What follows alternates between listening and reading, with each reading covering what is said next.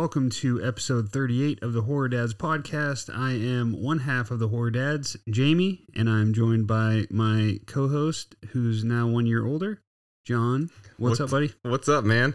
Happy birthday. Yeah, happy birthday to me, I guess.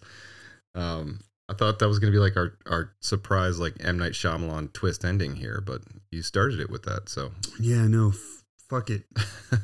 Well, thanks, man. Yeah, I'm an old guy now. Yeah. High cholesterol and... I heard that you're the one with high cholesterol. Yeah. I went to the doctor on your birthday, so happy birthday to me. Yeah. All is good, all is clear, except for the lipids are a little bit high. So you can't eat potato chips Those and stuff? lipids. And you know me, I'm a potato chip like. Yeah. There's only one guy I know that likes potato chips more than me. That's our friend Willie, who ironically is a doctor who should know the potato chips are horrible for you. Exactly. So Willie, let's cut those out together, buddy. So one thing that is great about potato chips is you can eat them at the pool, and we are here today to talk about our favorite horror pool parties. Yeah, pool parties, sometimes they're just scenes when you have to stretch a little bit. So we're gonna volley back and forth. We're gonna talk about our favorite horror films that have pool party scenes or pool scenes in them. We are at the front door of summer. It's the end of May.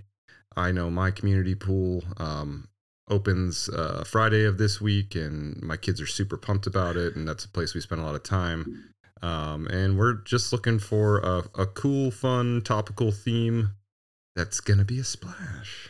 Yeah, us as humans, as a society in North America are hopping on our raft and floating into summer here. We got Memorial Day. We have like 14 shitty... We're going to use them all. Fuck it. Yeah. You know us with the swimming pool puns. They're coming. Yep. But yeah, it is Memorial Day weekend, so we're going to have... this episode's going to be releasing just in time for that. So as you travel to hang out with friends and family, travel safely, but get some horror dads in your ear and watch some horror movies. But eat all the potato chips that I can't. Yeah, and have a chip for Jamie. This one's Dip on one him. in peanut butter and then egg yolk. So as is typical, if you're new to the show, welcome. If you're not new, welcome back. Thank you for being with us. But our typical format is we will either do an interview with someone, or you get just Jamie and I, and we'll do a topical theme, sort of like the one we're going to cover today. So you have just Jamie and I today, no interview, and this is going to be a super, super fun one. But we have some just general intro stuff we're going to cover before we get to the films. So let's talk our intro stuff, man. Yeah. What do you want to get to first? Family Antic? Yeah, sure. You want to start with that? Sure. All right. So we all lost a family member. Yeah. My sweet boy Gizmo, my kitty cat, named after the one and only Gizmo. The gremlin, in case you're listening going like, fuck's a Gizmo? So we had to bury him. He's the first pet burial that we've had. I know you have a goddamn proverbial pet cemetery. I have the actual pet cemetery in my backyard. You really do. It's actually creepy when you think about it. But this was the first pet buried in our backyard, at least that we know of and that we buried.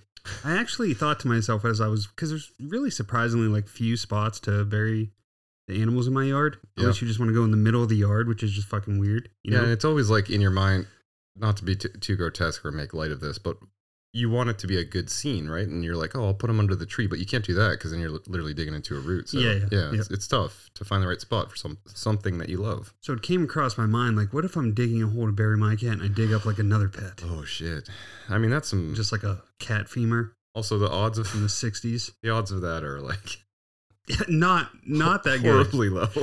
But we actually did bury him under a tree. I have like this little weeping tree like right on my property line that I buried him in, but. Oh. The thought is, as I was doing this, I was thinking like I could never murder someone for various reasons, but I could never do that like middle of the night, like bury a body, because I was burying this like fucking hole for a 11-inch cat, and I was like sweating and like grunting and coughing and choking. Yeah. And then I have mad respect for Principal Wilkins from Trick or Treat. Trick or Treat, and they're burying dead horse.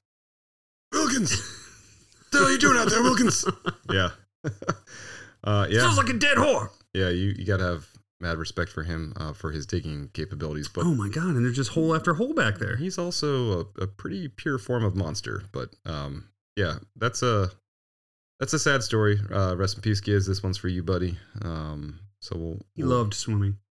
Yeah, and I think some of your picks are gonna be on the little somber, more intense side, where mine are sort of fun. So that's gonna follow suit here, I guess, on the family. Well, antic. you know what happened is, you think sometimes you and I come up with these topics, and we're like, because we watch like one movie and over again, we're like, oh, there's so many movies with pool parties that we love.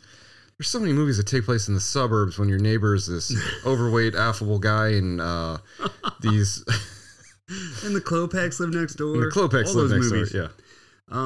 But yeah, no. So you sent me your list with your 5, and they happen to be all the fun ones, I think. So Yeah. I was like, well, and you're right, mine are pretty depressing. When you sit on the bench too long, sometimes someone runs up to the plate and hits a home run before you can bat.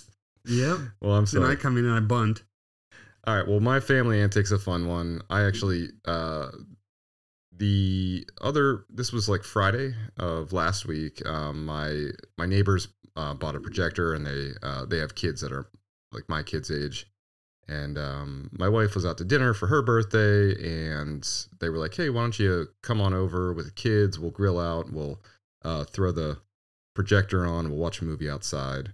So the value I have as a parent and as a dad on the street is pretty limited when it comes to like the traditional stuff. Like most people want a dad that's like, hell yeah, my dad can like really build tree houses, or like, yeah, he could build fences, or he can take out a driveway, or he can coach a baseball team. My skills are limited to like playing music and understanding technology and just being good at marketing. And kids don't give a shit about any of that. So I had my moment to shine, though. They're like, okay, we don't know how to set up the projector. No one will ever figure this out except John. So they're like, John, get your equipment. And I'm like, I run home, I get my rucksack, I like stuff my computer in there, I get HDMI cable, big sheet, clamps for the sheet. I was like, well, hang it from the gutter, blah, blah, blah. I got this fucking game plan in place. And then we hang it up, and I like port my computer over. I can't say the movie that popped up because it's one of my picks, but a horror movie like pops up, and all like there are parents sitting around and kids, and I'm like, God damn it! Now I look like a creep, and like these parents are already side eyeing me because I'm dressed in all black in the middle of summer with tattoos, and yeah. But it ended up working out. We got a good laugh out of it, so that's my family. And was it like a gory scene, or? No, it just was like it actually I'm overstating the drama of it, but Well, that's what you do. It's fine. yeah, that's just my thing. Yep. So what have you been watching?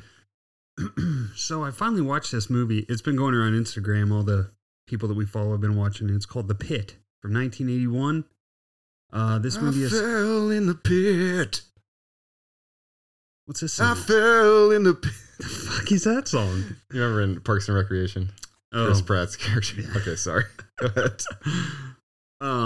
Anyways, 1981, totally fucked up movie about a totally fucked up kid with a pretty awesome name. What is it? His name is Jamie, Oh gosh. but unfortunately, he's fucking awful. It's so it's funny because it's one of those movies where like you think it's one thing, but really it's another. Like he has this talking bear. That's really just his voice talking. Oh, that's the cover. Yeah, I know what you're talking about. So now. you look at the cover and you're like, oh, this bear is just going to convince him to do fucked up evil shit, which in one turn, that is what happens. But also, on top of that fucked upness, he finds a pit in the middle of the woods that has these goddamn little troll logs in it. Like 5 of these little like trolls. Troll logs? He calls them troll logs. Yeah, they're some sort of like ancient fucking thing from the time of the dinosaurs. Okay. But he discovers that they like to eat meat. So he starts like buying meat from the store, Oh, all right. throwing that down. That gets a little pricey. So he tries to push a cow into the pit. A live one? Yeah, the cow's not cooperating. I wonder why. So then the bright idea, I'll feed my enemies to the troll logs. comes to mind. Oh, like The Shed. Yeah, dude, exactly. It's the same type of thing. Yep. Yeah. So, like if somebody wrongs him, hey, take a walk in the woods. I think there's a bag of jewels. Hermione does this to Professor Umbridge with Grop in book 5 of Harry Potter. All right. So, anyways, that's the premise of this movie. It's really fun. I mean, 81 is a great time. One of the best years of our buddies over at Nostalgia Podcast actually just did an episode on 1981. Yeah, and we've got I think a couple films today that we're gonna hit that take place in that year. It's hard to do a category of horror and not hit a movie from 81 because it's just one of the best years of horror, I'd say. Yeah, for sure. Yeah. Cool. And then actually one more thing, you and I always try to hit the seasonal stuff, and I always start off with kind of the obscure picks of those franchises. Oh, so just rather because than I know I'm going to hit the main ones heavy. So I started with, this is a great time of year for not only Friday the 13th, but Nightmare on Elm Street. So I did a little bit of both and hit Freddy vs. Jason. Oh. A movie that isn't too near and dear to our hearts, but, it's fun nonetheless. So I just was listening to our buddies over in another podcast we love, Alone in the Dark, and they did a really fun episode you guys should check out. It's called Doing Lines with Freddy, and they pick prominent lines from each of the Nightmare on Elm Street films from Freddy Krueger. Doing lines, and I was shocked because I know that in the past they've kind of they share a similar sentiment to us on how we approach that movie, and they were like, "Yeah, still don't love it, but we watched it, so I was excited to hear that it made it into the film. But did you enjoy it this watch through? It's fine. Yeah, that's how I feel every time. I'd rather have it than not. Exactly. I don't feel like I'm ever going to watch it and be like, I don't think a light bulb's ever going to turn on where I'm like, oh, this is fucking fantastic. Yeah. It still is very flawed, but. Yep. Oh, cool. Good. So I've been watching, the seasonal stuff, and oddly enough, a lot of my picks have kind of opened some doors to me digging into a lot of the stuff. But I've been doing my annual Mecca through the Scream television show. This is just the time of year that I typically watch through it, and I typically watch through it once per year. Yeah, you and I think it's always like a summer. Yeah, right? yeah. No, you didn't watch it when it came out. I did not. No, I watched it as the first season. At least I watched it as it was released, and I think it came out in May or late April. So I always associate it with this time. Yeah, I remember watching through it. A handful of summers ago. I think it started in 2015, so probably 17 or 18. I watched the first season. When it hit Netflix, I think. Yeah, and I don't even think I made it all the way through because the first season's it's fine. The writing gets really good in the second season, I'll say. And Agreed. Again, I'd rather have a show about Scream than not, so it's worth a check out if you guys haven't seen it. And that first time I watched through it, the first season, I remember just bitching the entire time. Every episode, this sucks, fuck this. Yeah. And then that first watch through rewatch that I did, I was like, do I love this? Yeah. It's one of those things where it's oh, I can't eat this entire plate. It's then before you know it, you're shoveling. You're what the hell happened? Yeah, or your mom made tacos when you wanted hamburgers, so you're you're grumpy about it. Yeah. You have animosity. Right. But when she's not looking, you're smiling and shoveling more beef in your mouth. Not you though, Mr. Cholesterol. Yeah. I'm just thinking about crunchy beef tacos that I'll never have again. Enjoy your turkey. So I've been doing that, but Rear Window this time of year for sure. I haven't started with The Burbs yet. I probably will this weekend. Memorial Day weekend. I think on Saturday we're gonna probably hang out with the kids and stuff. My family, Jamie's family, so we'll probably have that on Saturday. But I've been hitting Rear Window. Just watch that without exaggeration. I probably press play on that movie 50 times a year, and maybe watch it 2 or 3 in actual completion. But sure, just such great background to have on, and it's good to have on around the kids too, because it's not too there's not sex going on and people getting stabbed in the neck with a knife and blood squirting into your neighbor's face. So yeah. Yeah, movies like that get a lot of play from us because we can have it on. And I love putting movies on. My wife will be like, "You're doing yard work. Why are you putting a movie on the TV?" I'm like, "It's so that when I come in and get a drink of water, I can fucking watch." Yeah. Sarah Michelle Gellar get fucking hooked. Exactly. And then I started the Friday series too, so 1 through 4. With the camp counselor episode we did a couple episodes back, that floodgate is just wide the fuck open for me now. So. Nice. What was that cool? I'm surprised you didn't pick a camp counselor from that cool camp show that you love. Oh, CW that Steve Miner had a hand in. Yeah, Dead of Summer. Oh shit, we have to go back and re-record the episode. Ugh. I don't love that show, but you bought it, right? I did a blind purchase on Amazon. It was one of those where like I saw Steve Miner's name and I bought it. Yeah. Well, and the cover is very misleading. It's like, I think it's like a leg hanging out of like a tire swing in front of a lake. Yeah. So it's like, well, and it's called Dead of Summer. And then you read it and it's like throwback to the 80s. You're like, oh my dude, I was all in. Get my checkbook out. Yeah. I'll donate. I actually had like a TiVo or DVR thing set up for it. I think you were pumped when I told you I bought it because you were like, oh, sweet. Now he can. Yeah, you can do it. Yeah, because I think once I got to the second episode, and what's funny is I tried to get my wife to watch it because I was like, "Oh, it's CW, it's a horror show, like you're gonna love it. It's not too scary." And we got to the end of the first episode, and I think she was like, "I'm out on this." Like, yeah. So CW or teenagers or not, I'm out. This is shit. Yeah. Yeah. And so I started with the second episode, and then I think I deleted it from my DVR. Like, I don't want this taking up fucking space. Yeah. But yeah. Yep. This is going to be one of those where when you edit, you're going to be like, I had to take that whole thing about Dead of Summer and we talked about it for 20 minutes and we hate it. All right. What have you been buying? Anything? Okay. So I bought a movie that I'm not going to bring up right now. It's one of the ones I'm going to mention later. So for the you pool bought party. a Blu-ray? Yes. And it was blind buy, right? Well, no, I had seen the movie. Okay. But it was like $8. Oh, why wow. not? Speaking of that, I do not own Jaws on Blu-ray, which is just so weird because it's always streaming. So it's just like, Yeah. But it's like, if you look on Amazon, it's like $5.99 for the basic Blu-ray version. Yeah. I don't even know. Are there any deluxe like blue? That 4K Screen one I think package? came out last year, and that has a Blu-ray, the 4K. I think that's the pretty loaded version Gotcha. right now. I think isn't that what our buddy Adrian was saying got him into 4K? Was buying that? It must have been, yeah. And so I just found this. I was gonna buy the original for $5.99, and then I saw that they have I guess last year they came out with all three. Oh, a bundle pack. Blu-ray set, for like $13. So I picked that up. The second one I really like, and the third one's fine too. Yeah, it's the not second one great. is the one with Dennis Quaid, right? Yeah, the third one I think is the one that. Or is that the one with Dennis Quaid? No, I think the third one's the one that takes place at SeaWorld. SeaWorld, yeah. So, all right. Well, I've been buying. Well, my birthday was yesterday, so I always defer from making purchases this time of year because my wife always yells at me like, "Don't buy yourself shit around this time. What if I buy that for you?" And then I'm like, and then I get like a golf polo, and I was like, well, I wasn't gonna. Yeah, we weren't gonna duplicate on that. I buy horror stuff, so.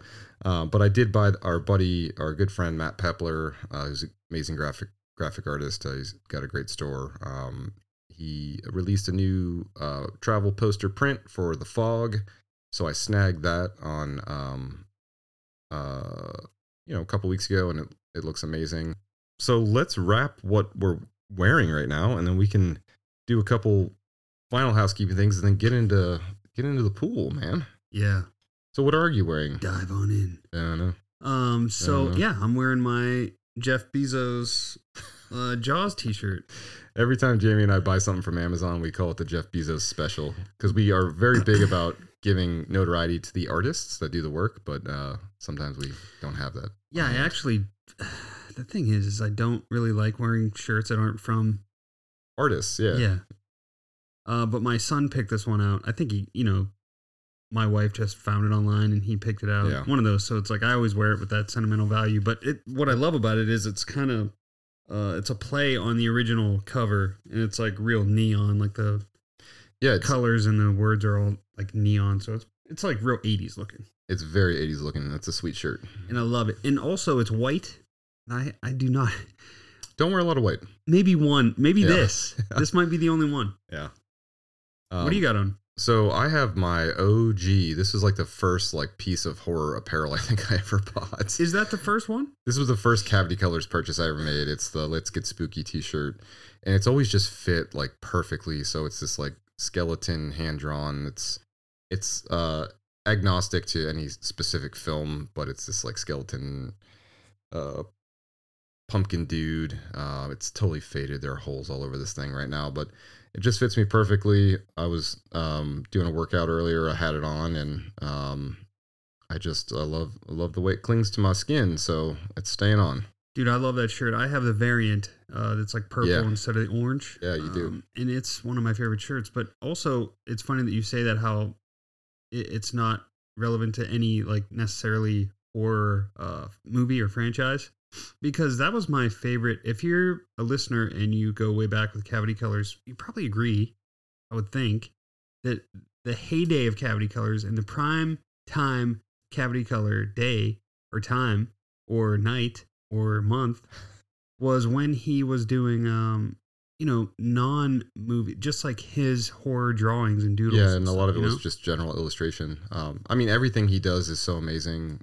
Still to this day, and we follow it and we buy like crazy. But yeah, that's really like that's what got us hooked onto this whole like the subculture of not only watching horror and surrounding yourself with it, but like the idea of merchandise and like making it more of a lifestyle. He is responsible for that for us 100%. Aaron over at Cavity Colors. So check out his stuff, and I'll maybe post a picture of this rag I'm wearing because it's pretty beat up. It is pretty beat up, but you gotta love it.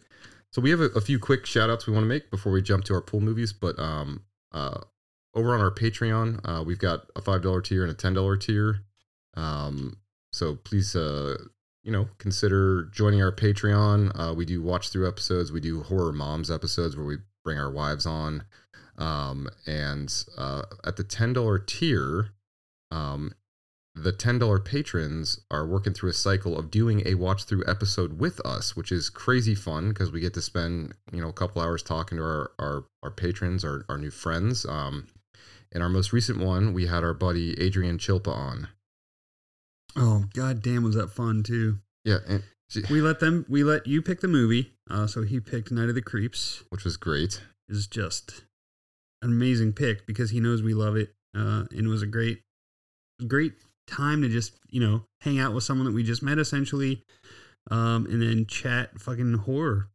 We chatted the movie, but we chatted horror as well. And then we hung out for a half hour afterwards and just talked, and just super nice guy. He's been with us since the beginning. So Adrian, we love you, man. Thank you for doing that with us. And if you'd like to do it with us as well, consider joining our Patreon for extra content and an opportunity to do a watch through episode with us. The other thing I wanted to mention too real quick is Zach Lovitz is another dude that we have had a lot of contact with that we met through the podcast. He actually lives in our hometown. And he is this like fantastic artist who does this very unique art style of bone art. So he like reclaims bones basically like out in the woods. Yeah, he goes out in the woods and like finds animal carcasses and collects the bones and then makes badass pieces of art out of them. Yeah. It's amazing. So you can find him on Instagram at BurialRight. But I had the opportunity, actually, I texted him, my wife and youngest daughter and I were going to run to our favorite brewery downtown Youngstown a couple weeks ago, and he met us out there. And we talked to her for a little while. He got to interact with my youngest daughter, got to meet my wife. And he brought Jamie and I a present, which is pretty amazing, called a raccoon baculum, which is a raccoon dick, a bone. But I guess it's a good luck charm. So he brought one for me, one for Jamie, which is really cool. So I've got mine sitting on the table over here, and we just appreciate it, man. So thanks for your listenership and for being our friend and for hanging out, man. I keep mine in my pocket. My wife's always like, "Is that your raccoon baculum, or are you just happy to see me?" I'll go to bed now. So we'll part with follow us on social media at Horror Dads, basically everywhere. Consider leaving us a review if you have the time or by consider interest. it, he means leave a 5-star review. God damn it. and consider our Patreon. But I think we're ready, man. I'm ready to swim on in, John. Let's buoy our way over. All right, let's get at it. You want me to just change right here? Or should I go behind the wall? All right, so we are going to head to our pool parties. So, you're like Jamie and I. You have 2 kids. You've got a stupid cart in your garage for this specific purpose. You're going to cram that cart filled with 12 White Claws. Your wife's going to move them out of the cart. You're going to put them back. You're going to get snacks. You're going to put on your finest bathing suit. You're going to check yourself in the mirror one time. Grab your shades. Get the floaties for the kids. Get the towels. Get the sunscreen. Slather yourself if you're like me. Slather and your yourself. Wife. Better get slathered up in that lotion. Jamie's awfully pale at times. But we're going to immerse ourselves in the sounds of summer. The kids yelling, screaming, asking for popsicles. You partying with your friends. Cracking open a couple beers. And we're going to head to the horror pool parties. So, James, why don't you go first, man? All right, so I'm just going to go in the order of the way I have shit written down here, and we're going to start morbid and depressing as shit. Okay, perfect. With the pool party that turns fucking brutal from the movie Sinister. New details today in the grisly murders of a local family found earlier this week. I didn't want to move here. We couldn't afford to live in the old house anymore. Plus, the new story I'm writing is here. Is the story a good one this time? I'm gonna write the best book that anybody's ever read. I got a really good feeling about this. You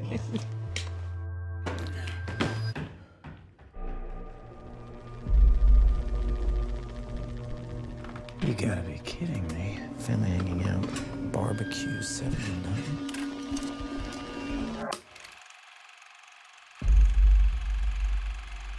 That's the family who lived here.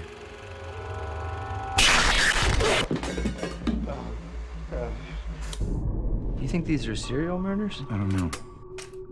First one I found dates back to the 60s. The only link between all these cases is the symbol. The symbol is associated with a pagan deity named Bagul. He consumes the souls of human children. All right, so this movie's from 2012. The pool party in question is one of the snuff films. I think it might be the first snuff film, right? I think so. That our character Ellison, played by Ethan Hawke, finds in the attic. It's one of the Super 8 tapes. It's from, because they go in chronological order. And the first one was from 1966. It shows a group, like a family. It looks like it's probably a family reunion or just a family get together. They're eating like fruit and vegetables and stuff. The kids are sitting around the table. We cut to all those same people and kids tied to like lounge chairs. Yeah, God. It gets, like duct taped. Goes downhill and then fast. Subsequently dragged into the pool where they drown. And they're taped to the furniture as they lose their lives. Weird. All right. Some pool party, Jamie. An amazing pool party there, turned fucking morbid as shit. I mean, that's scary for a million reasons, but sorry, go ahead. We didn't say that this was pool parties that we necessarily want to be at. And let's be fair, that probably was one that you did want to be at before these little shits showed up. And then we get to see, this is actually the first scene where you get to see, I think the first scene where you get to see Bagul? However the fuck you say his name. Bagul. He's in the pool. It like you see him in the pool at the very end of the snuff film, and Ethan Hawke like spills his whiskey. Like, ugh! Yeah, that's your first sighting of the monster. So dude, this movie's scary as hell for a zillion reasons. But and I think it just last year was rated the scariest film of all time, and I think they did some sort of test with like strapping people to a heart monitor to make that determination. Oh, one of those. Yeah. I think there's a podcast that does that actually. We measured the armpit sweat of each attendee. But yeah, there's some metric that they use to measure and identify this as the scariest film of all time. But yeah, dude, in that specific scene, I definitely feel like there's some sort of, safety you feel about that time of life, right? The 60s, and it's just something pure about home movies in general too. Like you feel a sense of safety and comfort and nostalgia and all these positive feelings, these positive vibes. And to your point, like, yeah, I want to be there with my family. I want to eat watermelon and be hot outside and not swim for 15 minutes after I eat all these grapes. And Uncle Frank let me take a sip of his Mike's Hard Lemonade when I was 8. Like, oh, that was the coolest day ever, jumping off the diving board, right? Uncle Jamie got hammered and tripped into the pool, and Daddy had to pull him out. But yeah, I feel like this scene it just really goes downhill fast. But also, you know what? I just had a thought. I never really thought about this before. I never put it together. But this scene is essentially the antithesis of Clark Griswold in National Lampoon's Christmas Vacation, because it basically is. Yeah, there's that lovely scene where he's in the attic and he's freezing and he ties like a babushka around his head, and he's watching the family videos, like tearing up. So this is not that. This is the opposite of that. How do you feel about this movie on the whole, though? Oh, I mean, it's fucking amazing. And like you said, it's one of those movies where very rarely do movies come out recently, like in the past decade or two, where you're like, oh, no, that's an instant classic. But this one, I feel like across all like horror channels, everyone kind of like as a unit was like, yeah, no, this is legit. This is the real deal. We watched this together in Chicago when we lived there, right? We did, and it was very unassuming. We had no idea it was going to be. I mean, even though the name of it is sinister, like, yeah, I feel like so many things come out nowadays where you're like, sure. Yeah. I do remember the cover of this film being pretty like, ooh, shit. You know what I mean? Mm-hmm. Because it's got the girl walking, dragging along the wall. Yeah, this is one of those movies we paid money for when we didn't have that much money. Yeah, cool. That's a great pick, man. So now that we're nice and depressed, though, I'm gonna bring the temperature up. Yeah. Yeah, crank it. Get it above 70. We're gonna head to 2007, to a film that both Jamie and I loved together called Disturbia. Okay, we're all set to go nowhere. I am sentencing you to 3 months house arrest, Mr. Brecht. Green means you're good, you're in the safe zone. Red light flashes, you got 10 seconds to get back to green or else. Ronnie, I got something to show you. This is reality without the TV. Who is she? I don't know. Oh, God. No. Hi. Oh, God. Damn it, John. Great choice. So this film, directed by DJ Caruso, starring Shia LaBeouf, Sarah Romer, David Morse, who, by the way, is scary as shit in this movie. So good. That guy's great. He is great, and he's got quite a presence about him. And he does. This movie's PG-13, I think. Yeah, I mean, it's not super like, it's more suspense than anything. But it's just like body acting, like his actual like physical presence, like even the way he cuts his grass, it's like oof. Oh, I know. I mean, if that guy played Jason Voorhees, I'd be fucking terrified. Yeah. So if you've not seen this film, though, I'll give a quick description of it. It's about a teen living under house arrest, who becomes convinced that his neighbor's a serial killer. So it's the Rear Window concept that's been done and redone in a new iteration in 2007 with some young kids that got a lot of mojo and sexual tension and a million other things going on. So it's a pretty fun one. But in general, like this movie is summer, I think. Like this, I firmly equate this movie with the summertime. And Cal, our main character, spends this summer just gazing out at all of his neighbors all around 360 with a pair of binoculars. He knows everyone's life, everything that they're doing, until one day, the neighbor right next door, whose property was vacant, now becomes occupied, and he gets new neighbors. And his new neighbor just happens to be a very beautiful girl. And he spends a lot of time gazing at her in her pool with his binoculars like a creep, with him he really does. His buddy Ronnie, right? And Ronnie, played by, I believe his name's Aaron Yu. And we both love that dude. Love this guy. In the Friday the 13th remake. Perennial high school actor who's like older than me. Yeah. Yeah. He's a vampire. He does not age. Oh man, shoot the boot. Yeah. Shoot the boot. So the story evolves though, and he starts to get this relationship with this neighbor, and the neighbor's parents aren't crazy about her hanging out with him because he's this convicted felon under house arrest. And they have a little bit of a falling out, and she's basically like, fuck you, I'm gonna have a party tonight at my pool, right? So the pool itself is great. It's one of those long, like Olympic style looking ones. And she's got this lighting is great. Yeah, the lighting's great. She's got this deck. It's literally like the perfect location to have an actual party. And she has all these like high school douchers over. So it came out in 2007, right? So it really is that party that like you want to be at, but you don't. Like kids wearing beanies down to their eyes in the summertime. Right, yeah. So there was certainly a Jinko gene in there. Oh, 1,000,000%, dude.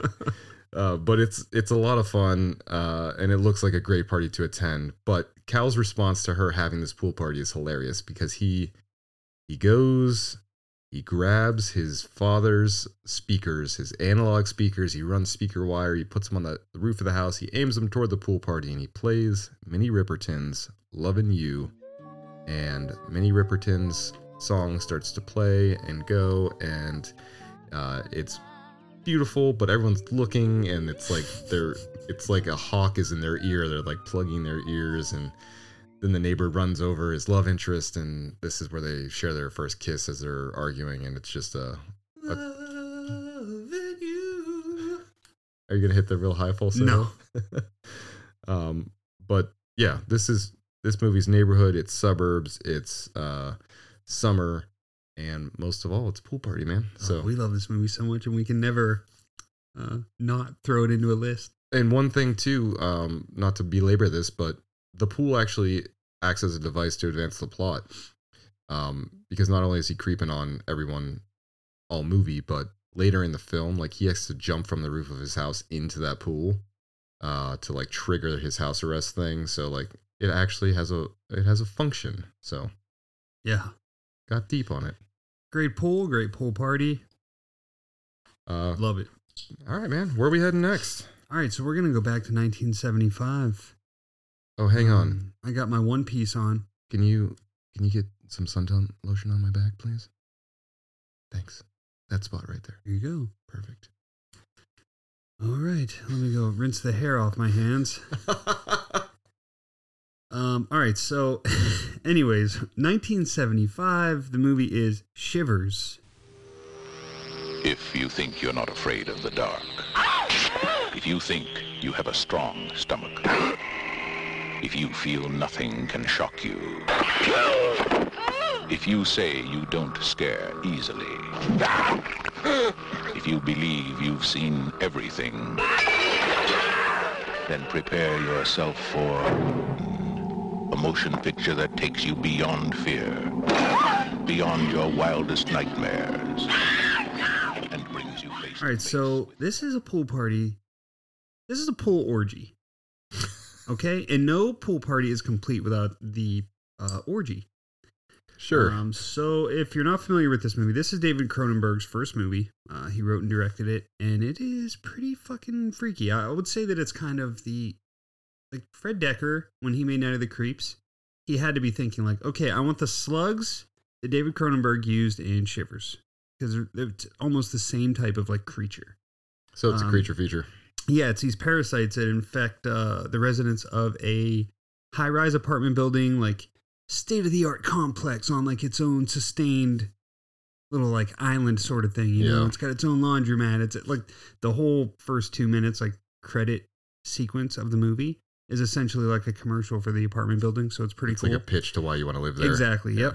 Yep. So the pool party in question is when our doctor, like the apartment doctor, it's got its own little med center, Dr. St. Luke, is kind of going through the residents or complaining about some ailments. He goes into one of the apartments and something very fucked up happens. And now he knows like he's in the throes of something really wrong. This pool party happens right towards the end. He's like coming out of the apartment complex and he just wants out of here. But he has to go through the pool area.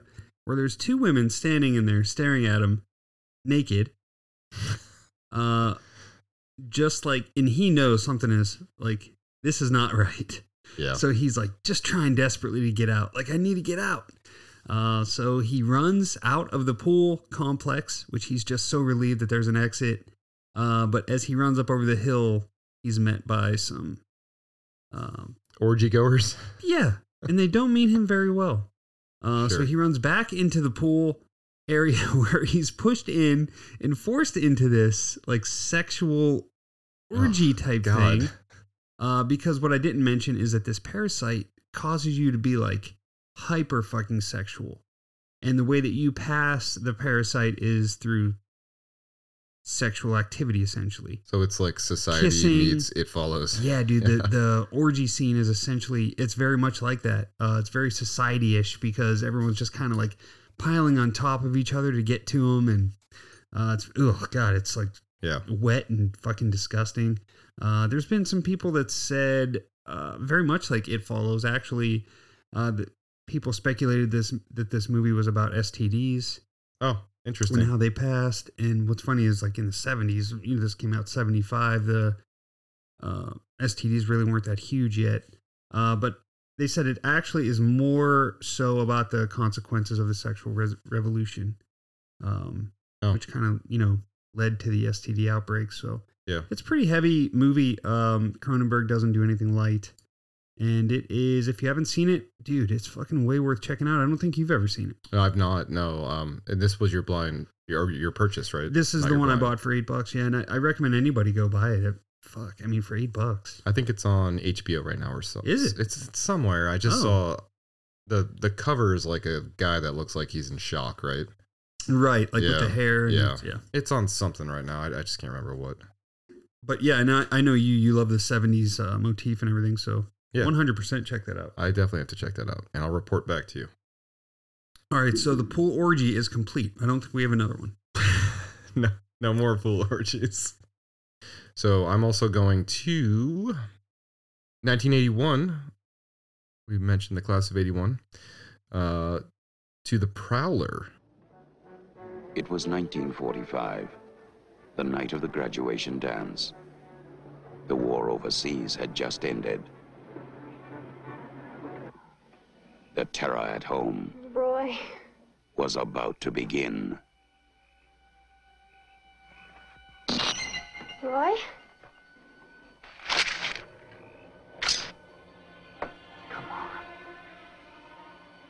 Come on, kid. Don't play hard to get. What about New Year's Eve? Well, that was different. I couldn't help myself.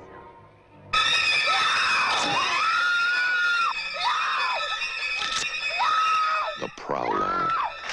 If he wants you, he'll get you. What's the pool party in this movie? This is a stretch one. There's not an actual party. It's more of a pool scene. I think this is the only stretch I think I actually have. I have one coming up later, so. All right. So this movie's directed by Joseph Zito, starring Vicky Dawson, Christopher Goutman, Lawrence Tierney. Vicky Dawson, by the way, may as well be named like Jamie Steele, because that is Amy Steele's sister. It's not, but like, yeah, no, I know what you mean. Yeah. Hi, I'm Cramey Skrill. Okay, I'd like this part. But this movie is about an unknown killer clad in like World War II army fatigue who stalks a small New Jersey town that's getting ready basically to relive a 35-year-old double murder by focusing on a group of college kids holding an annual graduation dance. So this movie definitely has a certain vibe and pulse to it. So it feels like a little bit like April Fool's Day-esque. It's shot in a similar way, a little bit like The Mutilator. It's shot in a similar way. Yeah. So you've got this cluster of college kids that you're following around, and truly the reason I picked this film is because I love the setting and the scene and the atmosphere so much in this, because I love all those other films I just mentioned. And it really, like, it does such a good job of like a small town that's heavily focused on the university that has a slasher, killer swinging around in a fucking World War II outfit, offing people. And I definitely feel like the guy in the wheelchair, just like his character, and I feel like the college campus thing, like Halloween H2O, for example, I feel like that wouldn't exist without having movies like this.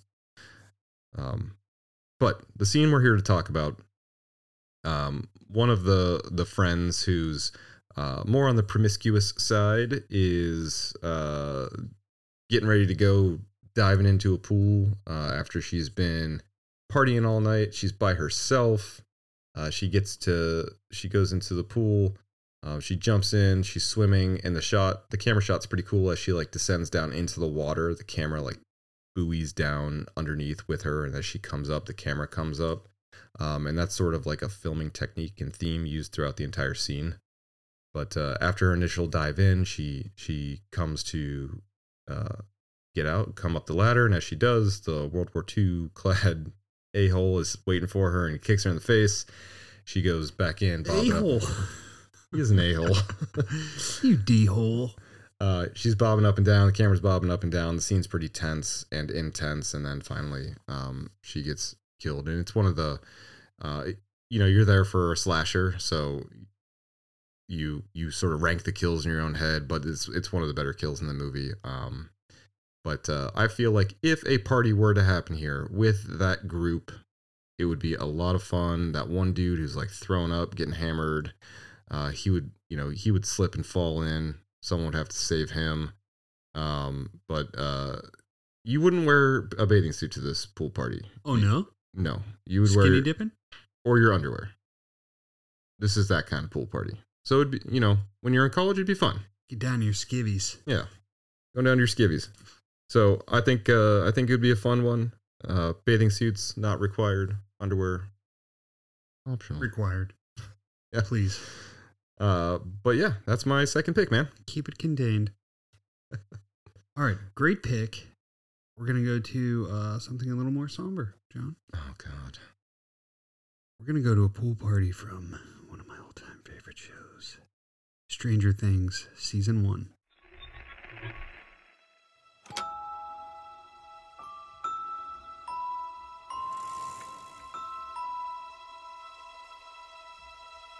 This is Hawkins. I know the worst thing that's ever happened here in the 4 years I've been working here. It was when an owl attacked Eleanor Gillespie's head because it thought that her hair was a nest.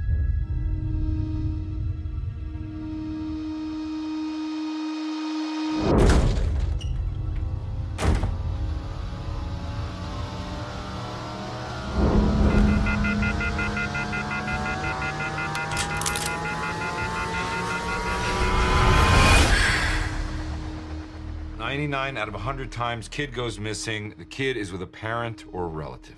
What about the other time? What? You said 99 out of 100. What about the other time? The one! I don't know if this is somber, but which pool party? So it turns somber. We're going to go to the pool party from Season 1, Episode 2. The title of the episode is The Weirdo on Maple Street. This is the party where Steve talks Nancy into coming to a pool party attended by just Tommy, Carol, and Steve.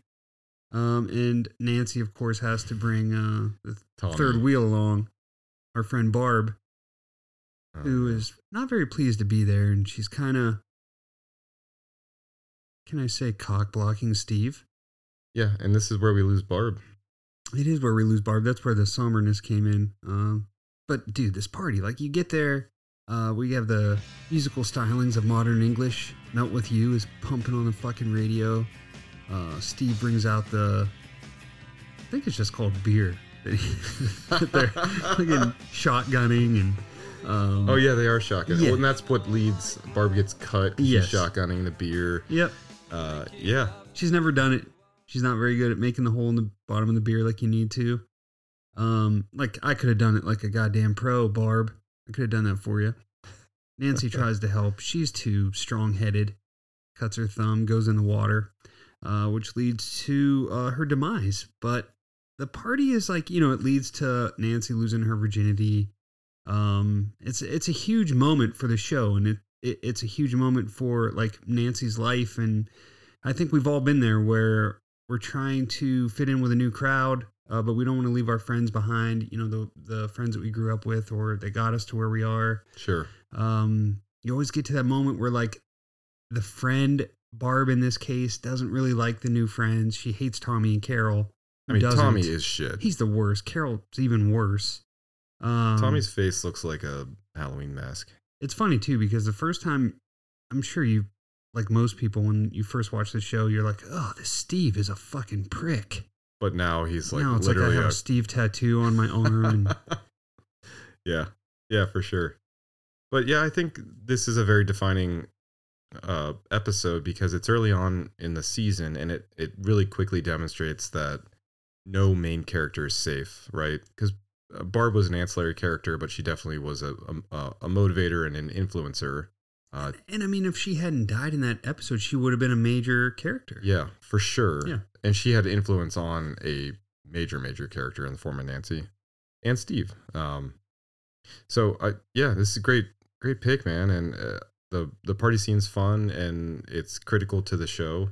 But I guess we'd be remiss not to talk about the pool in season 3. Oh yeah, when Billy comes out as the lifeguard there. Yeah, I mean that pool straight up. I have like a swim club that my family belongs to. It's the same, yeah. It's that place, like 100%. It also reminds me so much of the pool from Sandlot. Dude, yes. It's so much like that. The one where like the kid acts like he's drowning so that he can make out with the girl, which is totally what's fucked the girl's up. name? I will never remember. Yeah, it is pretty fucked up. But yeah, dude, great pick. Really great pick. Yeah.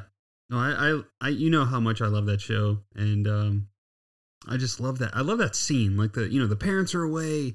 Why don't you guys come over and swim in my pool? And it's like you can tell it's a nice summer night. The fucking crickets are chirping.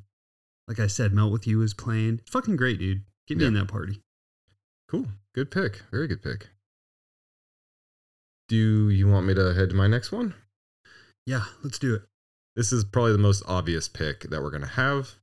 And this is The Nightmare on Elm Street 2, Freddy's Revenge.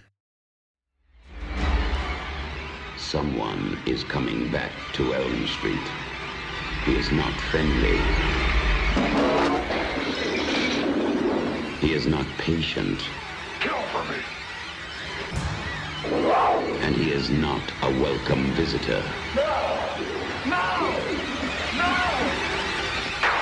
But he has something terribly special for the new kid on the block. It started to happen again. Yeah, this is 100%. I feel like anyone who loves horror and you say pool parties will be like, oh, part 2? Yes, for sure, man. So this was directed by Jack Shoulder, starring Robert Englund, Mark Patton, Kim Myers. And this specific iteration is about a teenage boy, Jesse, who's haunted in his dreams by Freddy, this nasty child murderer. And he's out to possess him in order to continue his reign of terror in the world. So he's kind of using Jesse as his vehicle to be remembered. So this movie in general, I know Jamie and I have sort of pined on this and talked about our nostalgic appreciation for it. So this is definitely, for me at least, one of my favorite Nightmare films. I don't know if it's my favorite one. The first 3 I love so much, and it would depend on the day on which I would pick which. But this one definitely is really, really good, and I just have a very deep nostalgic appreciation for it. But the setup, okay, in general, so we're going to talk about the pool party in depth, but prior to getting into that, they allude to a couple themes, and the pool sort of acts as a device to accentuate the themes. So you've got Jesse, who lives in this like pretty middle class family, and his dad is this like working class dude who it's kind of a pain in the ass, right? Yeah. You gotta love the dad though. Yeah, and honestly, like, again, Yeah, he's a dick. This movie is summer for a million reasons. Oh my god, like the broken air conditioning. I mean, it just like this movie is like you're sweating as you're watching it for a million reasons. So he's from this middle class family, and the love interest, Kim Myers' character, she is from a more affluent sort of environment, and like the first time he calls her, he's like on his cord phone in his cramped little kitchen in his house that's 1,000 degrees, and he calls her, and she is going for a dip in her pool, and she comes out on this cordless phone, and she's like a million miles from her house, and she's still able to talk to him. So it's pretty cool how like they demonstrate that, and Jesse's character is like just kind of ostracized, socially, with his own family, with his own community, throughout the course of the film. So I think it's kind of cool how they prove that through that, and the pool has a part to do with that. Yeah. Yep. Yeah, and he's in he's a new student in a new school in a new town, new house. It's that's something a lot of teens can relate to. For sure. So moving forward, though, a party begins to ensue at Kim Myers' house, and the party has a bunch of friends, all of whom are just ready to get going. They want to get the beers open. They want to do some cannonballs. They want to jump in the pool and then have their suit come off and then throw the suit over the fence. Like they are ready to party. However, the father is there, and he's grilling with this absurd chef's hat on. It's 1,000,000 miles in the air, and he's basically saying like, "Hey, no having fun." His kids are like splashing too loud and doing stuff. Yeah, he's got a Ratatouille hat on. Yeah, honestly, a Ratatouille hat. No business wearing those hat like that, Dad. So Lisa's mom, Mrs. Weber, she takes Mr. Weber up to the bedroom and gets him out of there. And all the kids are waiting in anticipation, peeking up to the window, waiting for the lights to go out to give them the cue, right? That they can start to have fun. Yeah, so, you and I always talk about this. It's so stupid how it's like, oh, the lights are out. Let's fucking rage. Yeah, and it's honestly as soon as the lights go out, they start being louder. That it's like, okay, now we can shoot guns in the air and no one will hear us. Yeah, like as if the lights were his consciousness. Yeah. So that happens, and the lights go out, and Lisa and her friends start getting wild, right? So they have this like killer party, and I have an actual like fun story here, actually, Jamie. So they pull out this like red wagon, and that red wagon is filled with beer. And oh yeah, do you remember at your wedding, on this porch where we're sitting right now at my house? Oh my God, yes, I do. Right here where I'm pointing. Yeah. My dad said, "Hey, you're in charge of beer. Figure a way to deliver it." So I went and got a red wagon, just like in this movie. And I put the beer in that wagon with ice. And this movie inspired me to do that. And that's amazing, man. Yeah. I have a picture of that somewhere. Yeah, I remember your dad wouldn't shut the fuck up about it. Like, yeah. Hey, have you seen the beer wagon out there? Yeah. So anyway, the beer wagon comes out. Things are going great. Everyone got exactly what they wanted. Lisa and Jesse are in the pool house on the side, making out until Jesse's tongue becomes purple and long and blasts out of him. And then shit goes south. We get bad because Freddy basically bursts out of the earth. The pool becomes hellfire, and it's smoking sauna. Everyone's running around. Freddy comes out. He wrecks absolutely everything. He's killing everybody. And this is like the first time in the franchise and in the series that he is out of the dream world and into the real world. And he's ruining everybody and everybody's time. And he's actually having conversations with people too. They're like trying to talk him off a ledge, like, "Hey man, just be cool, man." And so more shit goes down, and then he kind of like disappears in flame through an archway through the shrubs. But yeah, man, this pool party's great. up until the water turns to fire and everyone starts getting killed. Jesus. All right, man. Where are we going next? All right, so we've already actually kind of mentioned this movie when we were talking about Shivers, but we're going to go to It Follows. I used to daydream about being old enough to go on dates. I had this image of myself holding hands with a really cute guy, driving along some pretty road. It's never about going anywhere, really. Just having some sort of freedom, I guess.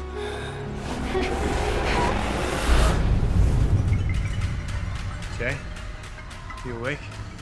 So this movie's from 2014. It's about a girl who has sex with a guy, and then, much like a STD, she gets a gift that won't go away. A gift that keeps on giving. She starts getting haunted by, or followed, as they will say.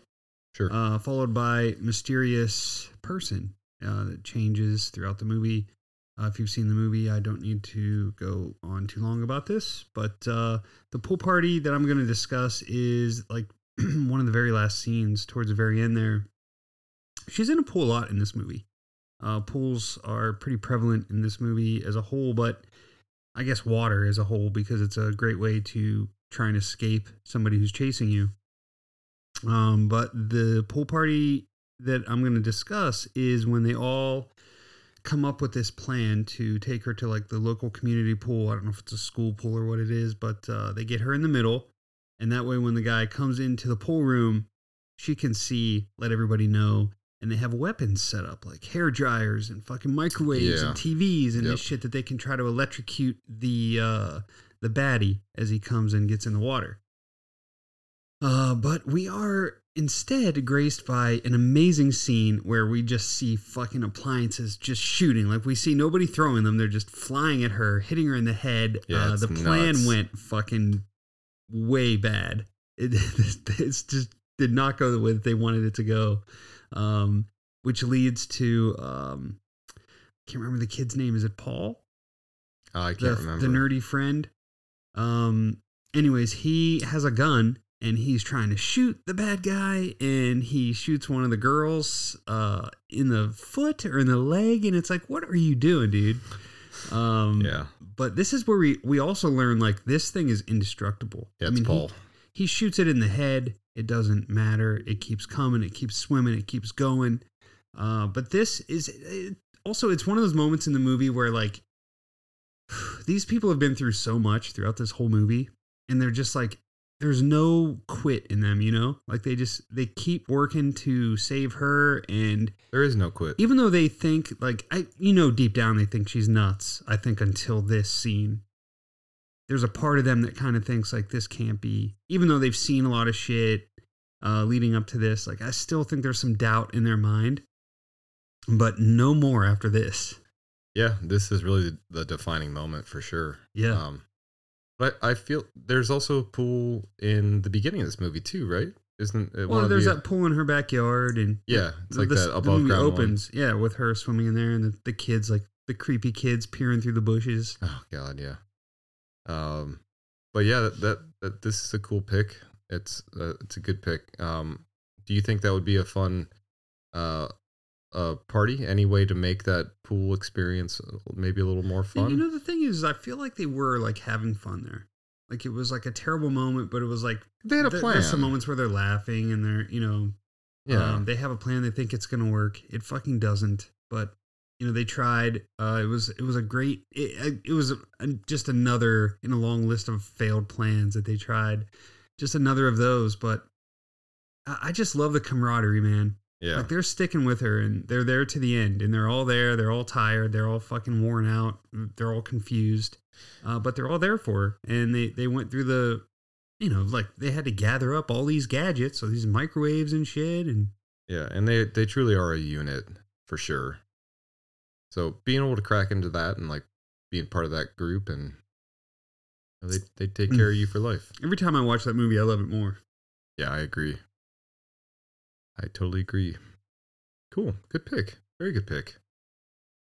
All right, I'm going to another fun one here.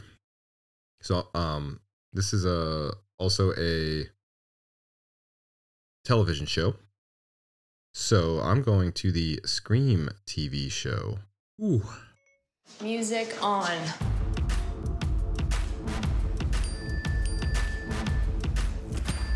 Tyler?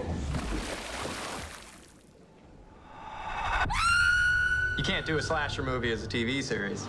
Slasher movies burn bright and fast. Nina, are you home? By the time the first body is found, it's only a matter of time before the bloodbath commences. Say get a room, but I don't want the cleanup. You slept with Nina. No, wait. The episode I am going to talk about is episode 10, called Revelations, from the first season. So this was written by Jamie Paglia, this specific episode, and this is actually the season finale of the first season. I was gonna say, isn't this like right after the school dance? Mm-hmm. Brooke has that party. Yeah, in the school dance. So, again, if you've not seen this show, it does, rely on similar themes as Scream itself. So you have your character archetypes that exist. So you've got the super attractive, wealthy girl whose family has a lot of money, who's self-centered and conceited. And then you have like the more grounded in reality, sort of final girl sort of personality. And then you've got the Randy character. So you've got all these characters or iterations of characters from the original Scream and from basically every other horror film that you've ever seen, right? So this pool party, though, takes place at the house of the really uber wealthy, uber rich, self-centered girl, Brooke, who's going through some, character redefinement. And she's learned a lot about herself, and she's learning and trying to be better. Poor Brooke. It never ends for her. It honestly doesn't. But this specific party happens on a day where it's like basically like homecoming or prom. But it's a Halloween themed party. I was going to say it's Halloween, isn't it? I think it is. But it's like their sock hop or whatever the hell. Yeah. It's some like annual dance that they do, but it's definitely Halloween. So the dance happens, and then they all go back to to Brooke's house. And when they get to Brooke's house, and Brooke actually sits the dance out because she's in a fight with this really uber douche character named Jake, who ends up coming to the party. And the most cringeworthy moment in the entire series is when he gets there and he was like, oh, the party didn't start without Jake. Jake is the party. Can I get an amen? And like you're watching the show and you're like, oh, there might be 10 people at this party. And then he turns around and faces the pool and there are like 35 people in there. And everyone's like, amen, hell yeah. It's like so douchey. Ugh. It's quite cringeworthy. I hate that guy. Yeah. But Brooke gets her revenge against Jake, and she like grabs this kid she calls board shorts and she starts kissing him. But they're it's pretty she dumb. tempts him with a bottle of wine from like yeah. But there is a scene that occurs in the pool house on the side, which actually is pretty reminiscent of Nightmare 2, in my opinion, where Jesse and Lisa are doing their thing. There's a little pool house that kind of gives me similar vibes. So I feel like there's a throwback there. And then the interior of Brooke's house too is very reminiscent to me of like Casey's house from the original Scream, and the pool area is like really high tech and cool looking. There are tons of cushy outdoor seatings and fire pits and stuff. So like of a place to actually have a pool party, this would probably be the best location and the most fun. But yeah, I think that's it, man. Yeah, man. I mean, that's a great pick. Great fucking show. I mean, I don't care what you say. I guess the show too starts with the first episode, like the first scene. I actually thought you were going to go with that one because you always talk about that scene, but it's not really a party. It's just her by herself. So yeah, it's this like establishing scene where they basically, it's the the Casey hanging from the tree, like cold open, sort of. Exactly. Just like. Yeah, I felt like that was oh, you think this is just a CW show? Because it was on MTV, but I remember my big complaint was like, oh, this looks like a CW fucking show. You know, Pretty Little Liars or something. Yeah, exactly.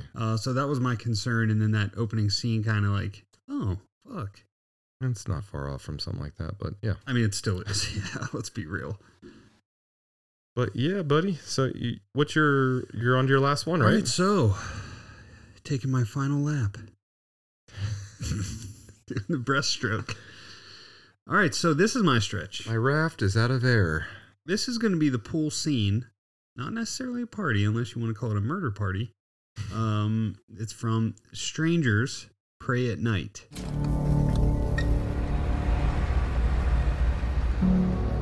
This place seems empty. I think everybody leaves after Labor Day. This is nice, right? There's someone else staying here?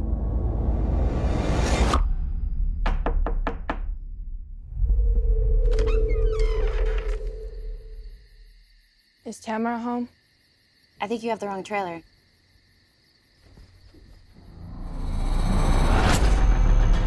I thought we were all alone. What the hell? Oh, the sequel. Yeah, so this is the sequel. It's from 2018. It's about a family on a road trip. They stop at like this secluded mobile home park to stay, I think, with some family. Just like for the night on the way to where they're going. And they get there and shit's just gone awry, you know? Nobody's really there. There's something going on. There's something strange. It's quiet. Yeah, and so eerie. We end up seeing our three strangers again. We got the doll face pinup girl and then the man in the mask. I wish he had a cooler name other than Man in Mask. Yeah, I mean, I guess the ambiguity is what's scary about it, I suppose. Yeah. But so this family realizes real quick that they're in some deep shit. And one of the scenes here, we have the son. His name is Luke. So he's like, he runs into the little general store outside of the pool. He runs into Pinup Girl.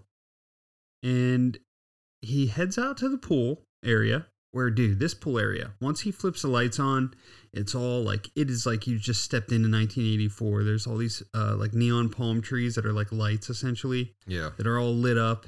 The song that comes on, you remember what song it is? Total Eclipse of the Heart by Bonnie Tyler. Oh God. So that fucking fires up. And now you're in this scene now. Once that song gets going, it's like you are in there, you know? So it does this big like wide pan of the pool area.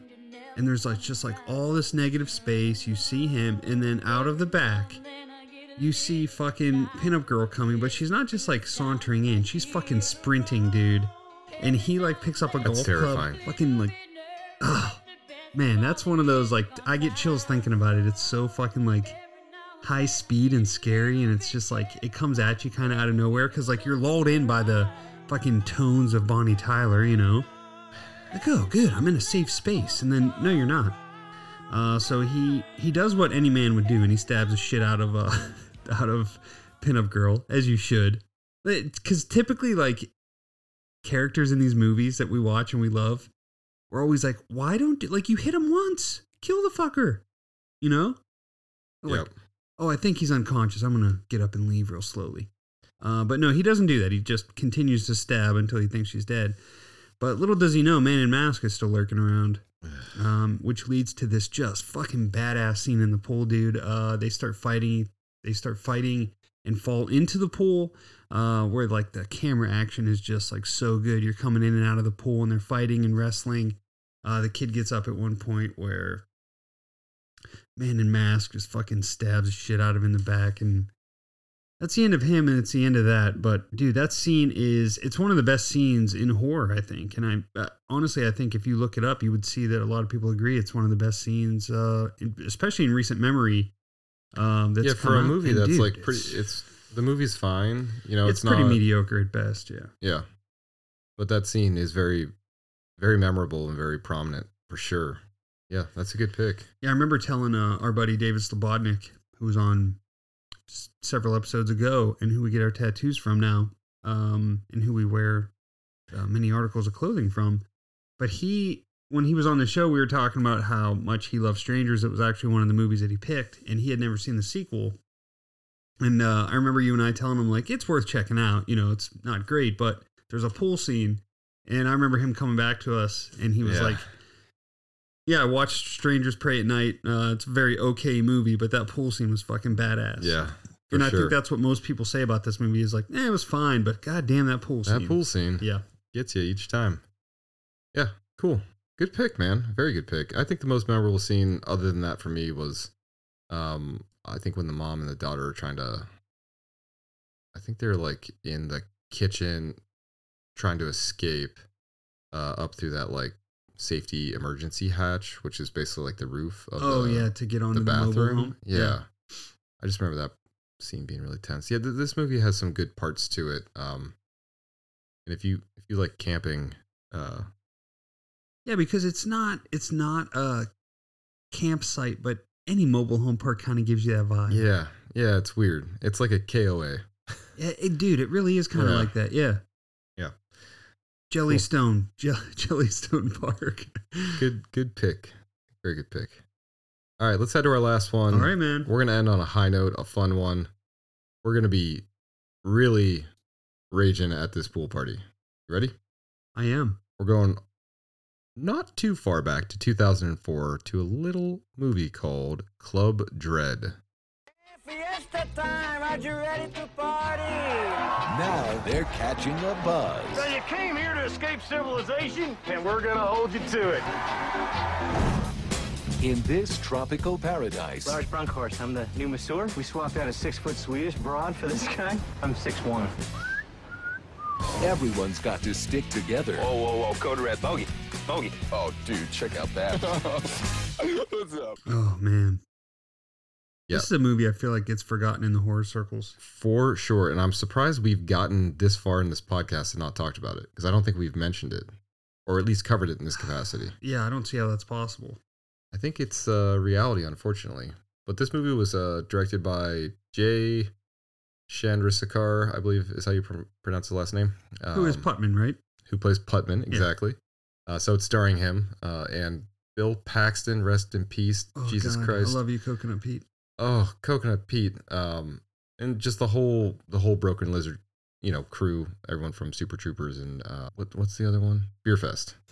Yeah, that Jamie I love. How could you forget? Exactly. But so I think this is, to Jamie's point, underserved in the horror community. So I'll give a quick synopsis for those that might have not have seen it. But it's about a serial killer who interrupts the fun at a swanky Coconut Pete. It's called Coconut Pete's Beach Resort, which is this really remote island. You can only get there by boat. It's a similar vibe to like I Still Know What You Did Last Summer. Dude, it is I Still Know. Yeah. It is. Them coming off the boat. Yeah. They had to have, this came out after I Still Know, right? Because I feel like they... Yeah, because this was 2004. I feel like that Jack Black character, they totally just fucking ripped off. Completely. And I feel like they just, they were like, all right, let's do a spoof of I Still Know. Yeah. It had to be. Yep. But when times are good, not the middle of, an Antarctic hurricane or whatever the fuck that was.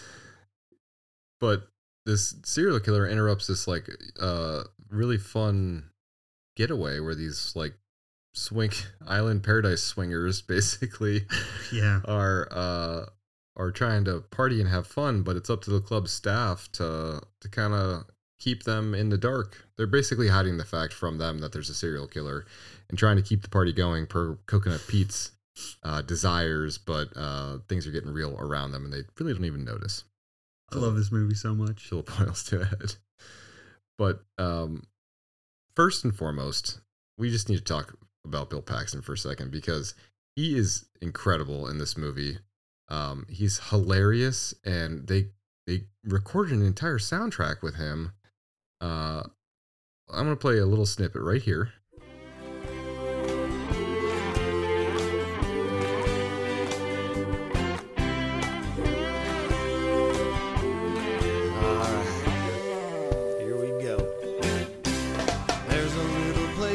the sun sleeps late and pulls himself a shot of tequila.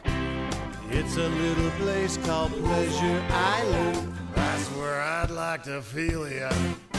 It's easy to find just beyond. And so that's Bill Paxton singing right there. He's incredible. Which is, I mean, it sounds like him talking, but it's not far off from Jimmy Buffett. Yeah. And Jimmy Buffett, by the way, the Broken Lizard team screened this film for him, and he was so amused by it that he asked for their permission to say, "Hey, can I play these songs live on tour?" Oh my God, really? Yeah. I didn't know this. Yeah, and they were like all in on that, obviously. I mean, how could you not be? Because I think the fear as a filmmaker would be like, oh, Jimmy Buffett's going to think we're making fun of him. Because they go after him. Jimmy Buffett's going to sue the shit out of me. Yeah. When he's like, son of a bitch, motherfucker, or whatever he says.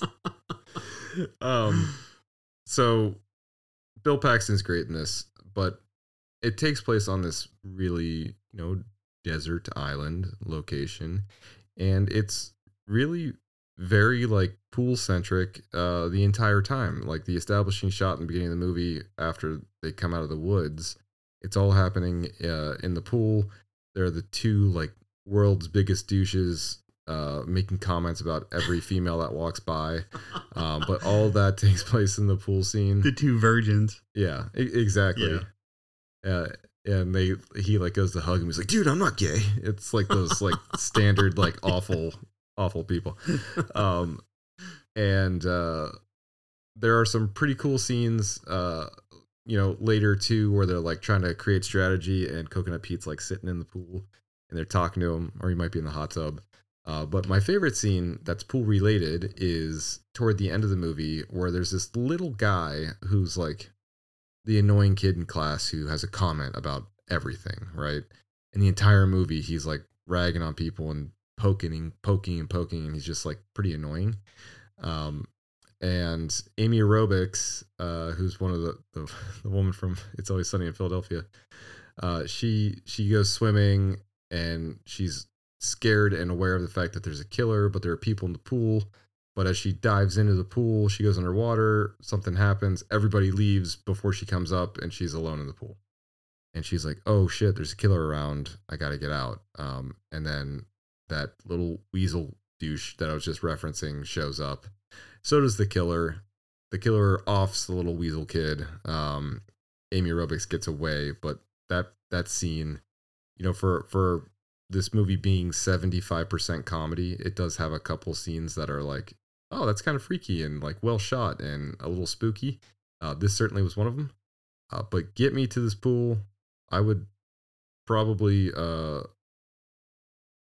hate being there with all those people at this point in my life. However, for the observation and fun of this episode, get me there. Club Dread. Well, they go out of their way to make these people as like unlikable as possible. Some of them, Yeah. But dude, I remember the first time I saw this movie, it was just like one of those movies where I went into it with very low expectations, because like, oh, Super Troopers amazing, this can't be that good, and like trying to do horror, what are you trying to do here? But I was blown away by like how like scary it actually was. Not that it's like terrifying, but there's moments like you said that are like, oof. You get chills. They're filmmakers and they're storytellers, and exactly. Yeah, and they can do it. So it just was cool to see them play their hand at this genre. So in the end, when they do the thing where like the killer just won't die, yeah, they really play that out. The Jason Voorhees type character where like he just won't die.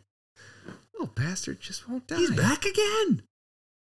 So Jamie, our raft is out of air. Our snacks are gone. We're out of beer. The kids are crying. They're cranky. We got to get them home. The pool party's over, man. Garbage is full. So what's next on the docket for us, buddy? So next we have an interview with this badass dude named Matteo. What's his last name? Matteo Baldassare, I believe is his last name. I always let you pronounce the tricky names for me, because I will just fumble over my words and trip and fall on my face. So well done. But yeah, this dude is an amazing, graphic designer? Yeah. So he traditionally, in talking to him, we had a preliminary call with him. Filmmaker. I think filmmaker is like his main. He started as a filmmaker, and he's like, I just started doing graphic design like 3 years ago, and he's this award-winning graphic designer now. Yeah, and he's amazing. This fucking guy. It's like, I just became a shoe cobbler 2 years ago. Like, check out my amazing shoe collection. And he shot this short film on his iPhone down in Mexico during the pandemic, I believe, with his sister, and it's won. I believe it's won a few awards, and it's in a new film festival too. I just saw he released, and it's really cool. It's only like 3.5 minutes, but we're gonna cover feature length films that were inspired by short films. Yeah, which is a great fucking topic. Yeah, and he came up with it, and we're so revved to talk to him, and he's amazing. So, you know what was great about him is he's one of those guests where like we were like, so do you have any themes in mind? He's like, well, I mean, not really, but yes. And he like had two amazing themes and 6 films picked and already. Films picked, and you and I were both like, oh my god, yeah, we'll do whatever you want, man. Yeah. And so he's great. Check out his stuff. Really looking forward to talking with him. But yeah, that's what's next on the docket. And then, as always, we have some fun Patreon content coming up. So keep an eye out. Keep your eyes peeled. If you're not a Patreon member and you want to be one, I think John already mentioned, go and check out our Instagram and check out our fucking brand new website. Yeah, horrordads.com. We've got merch on there. And there's more merch to come. But if you want a tee to cover your skin for the summer months, bake a little hotter in some black t-shirt, go snag a tee. We'll get it shipped out to you. horrordads.com. We love you guys. Be safe. Have an amazing fucking Memorial Day weekend, and we will talk to you guys soon.